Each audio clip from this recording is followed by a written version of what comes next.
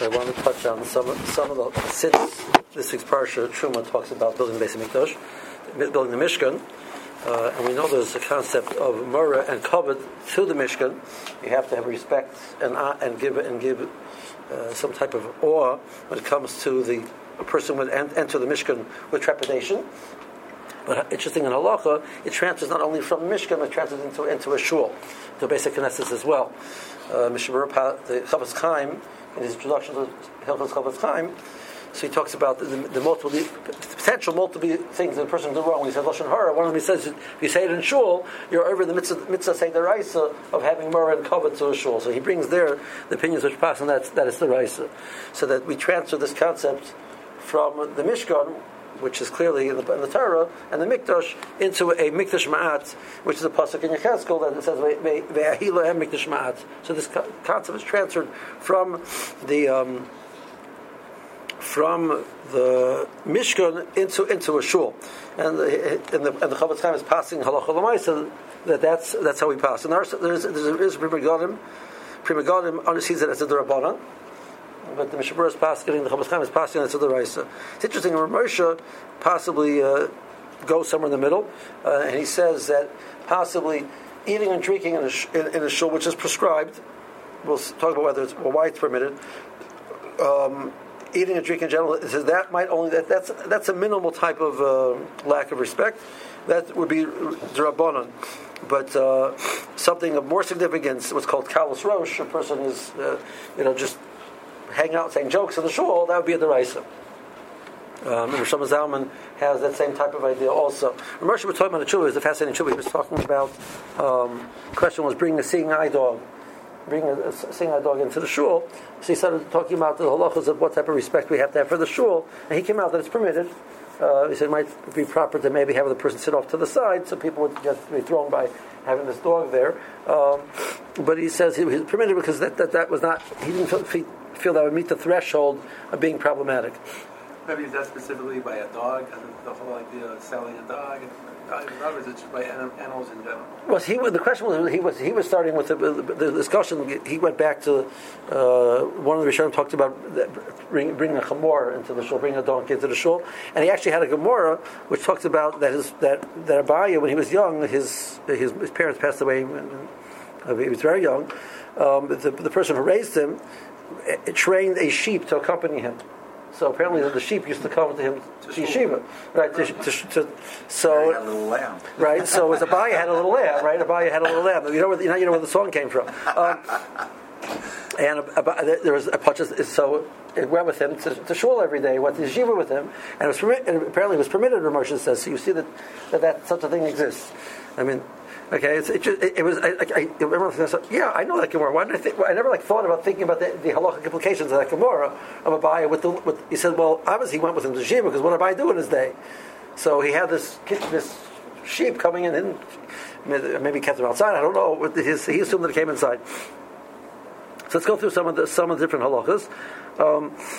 The Mishabura in Siman Vav says when before a person walks into a shul, so a person should stop and think about the significance of the idea of walking into a place of Kadosh Baruch Hu's presence. I have to tell you that just maybe move out of the halacha for a second into the emotional sense of it. We're always looking for ways to enhance our davening. We wish our davening would be more serious, etc. Now imagine that we would all keep this halacha, all these halachas, and we would deal with the shul with a totally different type of respect and level of respect, etc. I believe there'd be a concept of going into a zone. You'd walk into the shul, and your natural instinct would be to go into a different zone of thought. It's a place where nobody talks, a place where nobody does anything else but just pray. And when you do that, I think you would have a whole different. It would help our tefillah. I was once in a shul in Deal, New Jersey, as a matter of fact, where there's zero. Some people drive to shul on Shabbos, but to talk at shul on Shabbos, they kill you before they let you talk at shul on Shabbos. It's total silence, total respect, and you walk in and there's an emotion, like you feel like you're walking into a different type of a special place. So it's so the Chafetz Chaim says before you walk in, a person should stop and have the moment of awe before he walks in of what he's about to do. When he continues, he says it's a mitzvah to run to shul. Or if you have arthritis, try to walk as fast as you can. But run? It's a mitzvah to run to shul. Literally run. Mitzvah to run to shul. But he says, well, once you're in the shul, you're not allowed to run inside of the shul. Once you get to the shul, you have to walk. You're in the I'm coming to the presence of the master, but now I need to stop. Now I'm there. I'm in the presence of the king. You don't run in the presence of the king. You carry yourself properly. Shulchan Aruch, then that's in Siman Mem Vav when he talks about getting Hilchos Birchos HaShachar, etc. That's how you walk in the shul in the morning. That's the Shulchan Aruch and Siman Kuftan Aleph talks about the Halach of Kedushas Beis HaKnesses. So he talks about there's an issue of Kalos Rosh and Schoik. You can't be making jokes and hang out in the shul. There's an issue of Sikha B'Teila, of having a conversation which is not, which the Mishnah Berurah points out means even if it's a purpose of Parnasa, which Parnasa we encourage Parnasa. It's a good thing, right? You learn some in Reish Mem Ches, and it says that going out, a person who's making arrangements to travel on a ship, so vis-a-vis Shabbos, even if you're going for Parnasa purposes, it's mutter because going for Parnasa is a mitzvah. Supporting your family is a mitzvah, but not in shul. That's not the conversation that should take place in shul. The Aruch HaShulchan raises the question that we seem to not be careful about this, and we need to explain why. We'll never get back to that. You can talk about it on Shabbos, but you can't talk about it in shul. Theoretically, on Shabbos, you can make arrangements, but okay. So I'll get back to that maybe.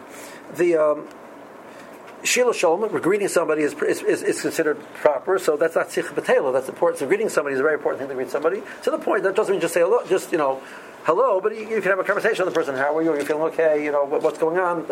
That's would be go under the umbrella of Shiloh Shalom, and that's something which is encouraged. So there should be somebody. The idea our shul should be friendly. But so you have the balance. Eating and drinking inside of a shul, this is always the question. The person brings his yard side, he brings something in the back over there for the yard side. So the straight halacha says you can't eat and drink inside of a shul. What it does talk about is that for tzarech sudas mitzvah it's permitted, and then the Moshe questions: is this called a sudas mitzvah? What's the threshold of a sudas mitzvah? You're making a l'chaim for the chassidim. All the chassidim made a l'chaim. He didn't feel that would meet the threshold of sudas mitzvah. So we have to explain. So why in the world are we going to be allowed this? So there's a Gemara. The Gemara says, when you originally build the shul, you build it, making a condition that you're maintaining the right to use it for other purposes. So there's a concept called Tanai. So there's three opinions in the Rishonim how Tanai works. The Tosfos and the Rosh say that Tanai does not allow you to do anything when the shul is standing. What it allows you to do is after the shul, if the shul is ever destroyed, it loses. So there are limitations on the place where shul was. The Tanai will work for that. Once the shul is no longer there, you can use the property for whatever you want, but it will not work while it's standing. That's the opinion of the Tosfos and the Rosh. The Shulchan Aruch passes like the Tosfos and the Rosh. Okay, the Ramban says that it works while it's standing in the case of necessity, and Rashi says that it works when it's standing. Even without it makes it totally mutter. So Rashi says apparently the minhag Yisrael has become to follow Rashi. And he says, so we have to understand that that's what we're doing, and that's where he goes and continues. That once that's true, so he doesn't feel that Achila V'Shtiyah, which we're allowing in a shul, would be any less problematic than bringing in the seeing eye dog. That's why he's about to the seeing eye dog. That's a Moshe Tshuva. So do we assume that every shul is built on that? Now, so the Mishnah Berurah says it only works if you say explicitly when you build it that there's a Tanai. That's what Mishnah Berurah says. We would hope that most people are aware of that, but the probability is that those who argue that nowadays it's so common to make this expectation, we almost have a unspoken, obvious, considered Tanai that you put some type of condition when you build it for that purpose. For purposes of this discussion about the definition of a Beis Knesses, in other words, most shuls have multiple rooms. And there's one room which is the place where the Aron HaKodesh is, right. Well, let's say the sanctuary for sure. The question would be, in your scenario, if people there are minyanim which sometimes spread to the other rooms, what status does that confer upon them? If you're in another room which is used for the social hall, you're great, But we daven in the social hall sometimes. Does that do anything to us? That's really where the question gets more complicated. But it's not the whole building. It's the place where you daven is the rest of the building is fine. That's clearly would have a din of a better than a Tanai. So a lobby, social hall, right. Generally speaking, wouldn't apply there. Right. So the question is, you start using they had in Europe sometimes you would have a minyan in the lobby. The poolish, they call it. They would have the minyan in the poolish and minyan in the this. So if it's kavua there, that becomes a regular basis that they do that. So some places raise the question: then you'd have limitations. Again, we would have this heter tonight. To go into shul for something other than davening, so it's really hot outside, and the shul air conditioning has great air conditioning. So I want to go into the shul to cool down for that purpose. You're not allowed to use the shul for that type of purpose. And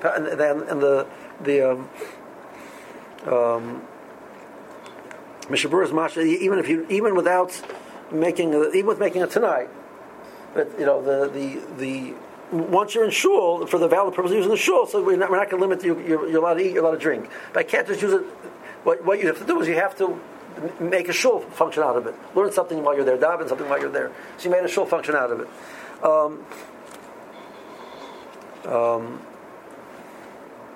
You can't use the shul for a shortcut, unless you had the shortcut before the shul was built, which it's not so common. But if that would be the situation, it would be mutter.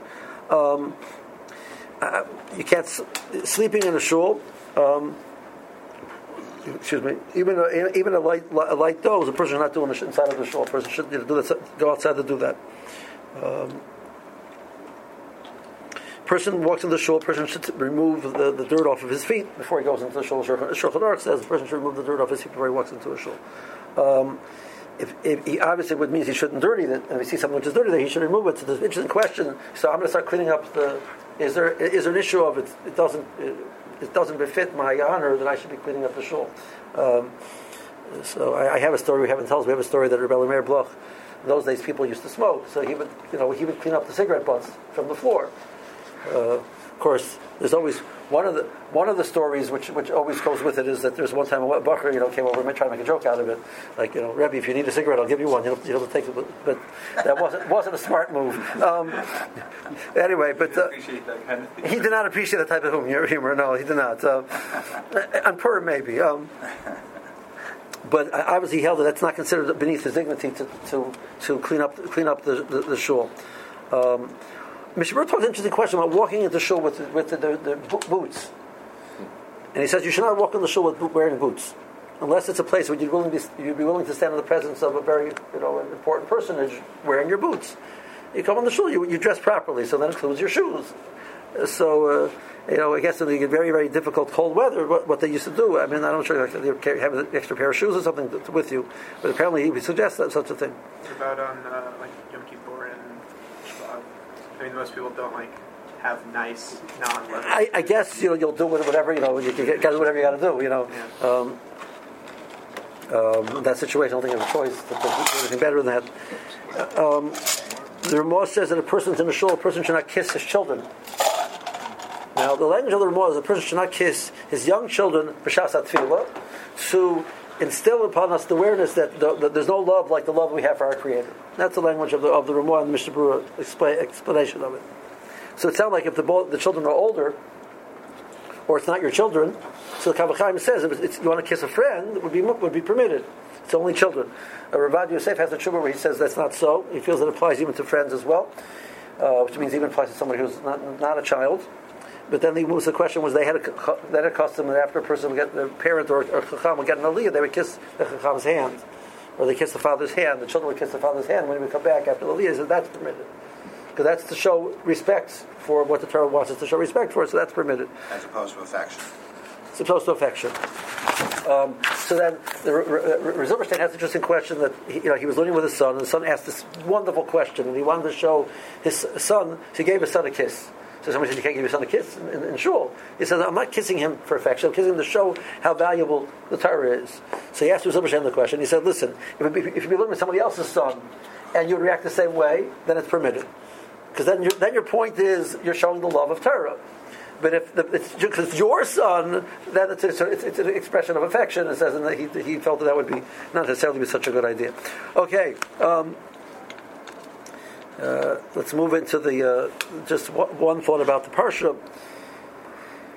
So, starting from Parshas Truma, Tetzaveh, a little bit of Kisisa, and Vayacha Pikudei, the Torah goes into tremendous detail about how to build the Mishkan. Quite extraordinary type of detail. You don't find anywhere else.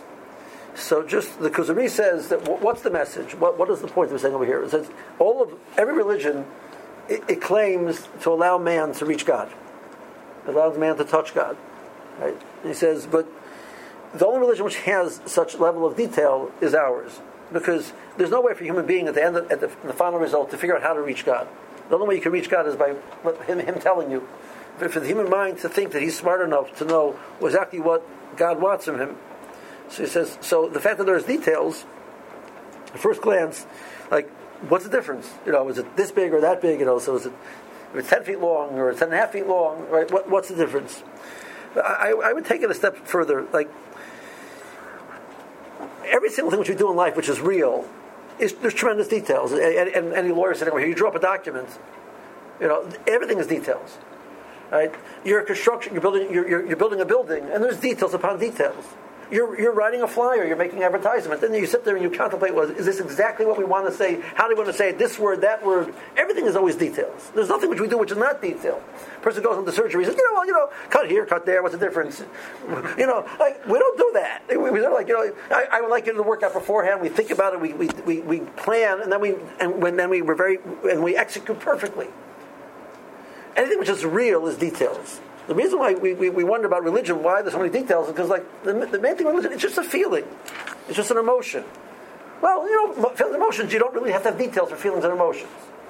And that's where the mistake is. But the point is, it's not feelings and emotion.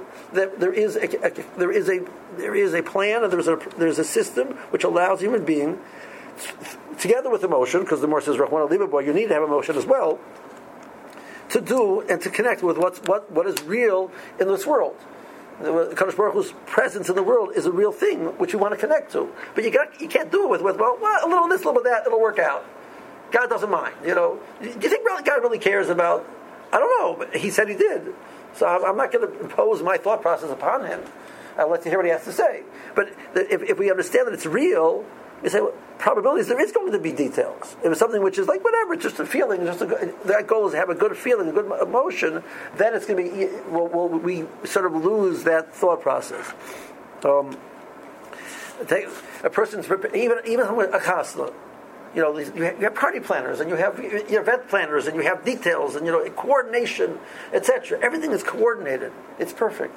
So I think that's the bottom line of the message over here is that it's challenging us to look at what it means to reach our Creator and connect to our Creator in another way, which will force us to stop and think, what is he interested in hearing from me, as opposed to what I like to impose upon him.